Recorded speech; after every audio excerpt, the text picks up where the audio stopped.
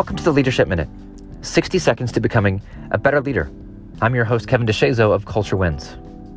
Often when I'm meeting with leaders and teams, they can start to complain or criticize their boss, criticize their team, criticize their coworkers, frustrated with their attitude, with their effort, with their communication, with their leadership. And so one of the first questions I always ask in these situations is, I hear you, but tell me about you. What about your attitude? How's your effort been lately? What would people say about your leadership?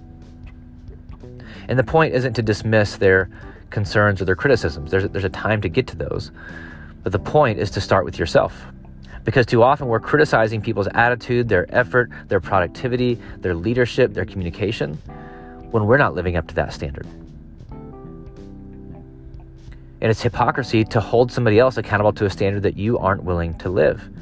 And usually the response is, yeah, but they're the boss. They're supposed to be better. Or they just don't understand. It's like, no, stop making excuses. Stop making excuses for your poor leadership. Stop making excuses for your bad attitude. Stop making excuses for your lack of effort.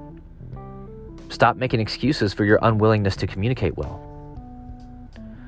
Because what's going to happen is you're going to have that conversation and criticize them or critique them or complain about them.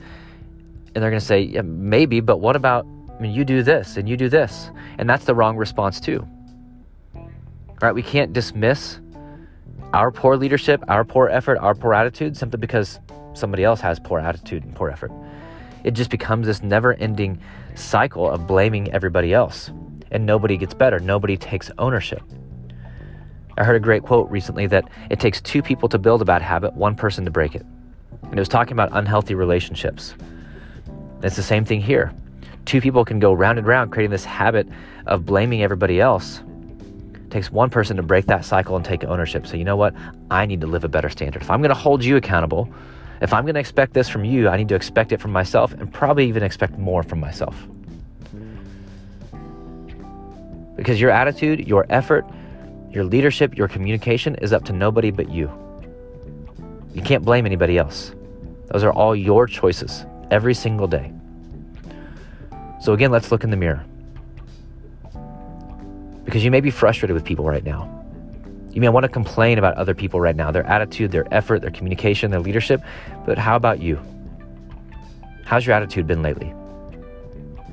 What would people say about your leadership?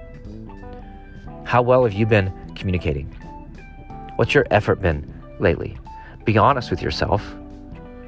Call yourself up. Live and lead at a higher level before you consider holding others accountable to that standard. Live the standard first.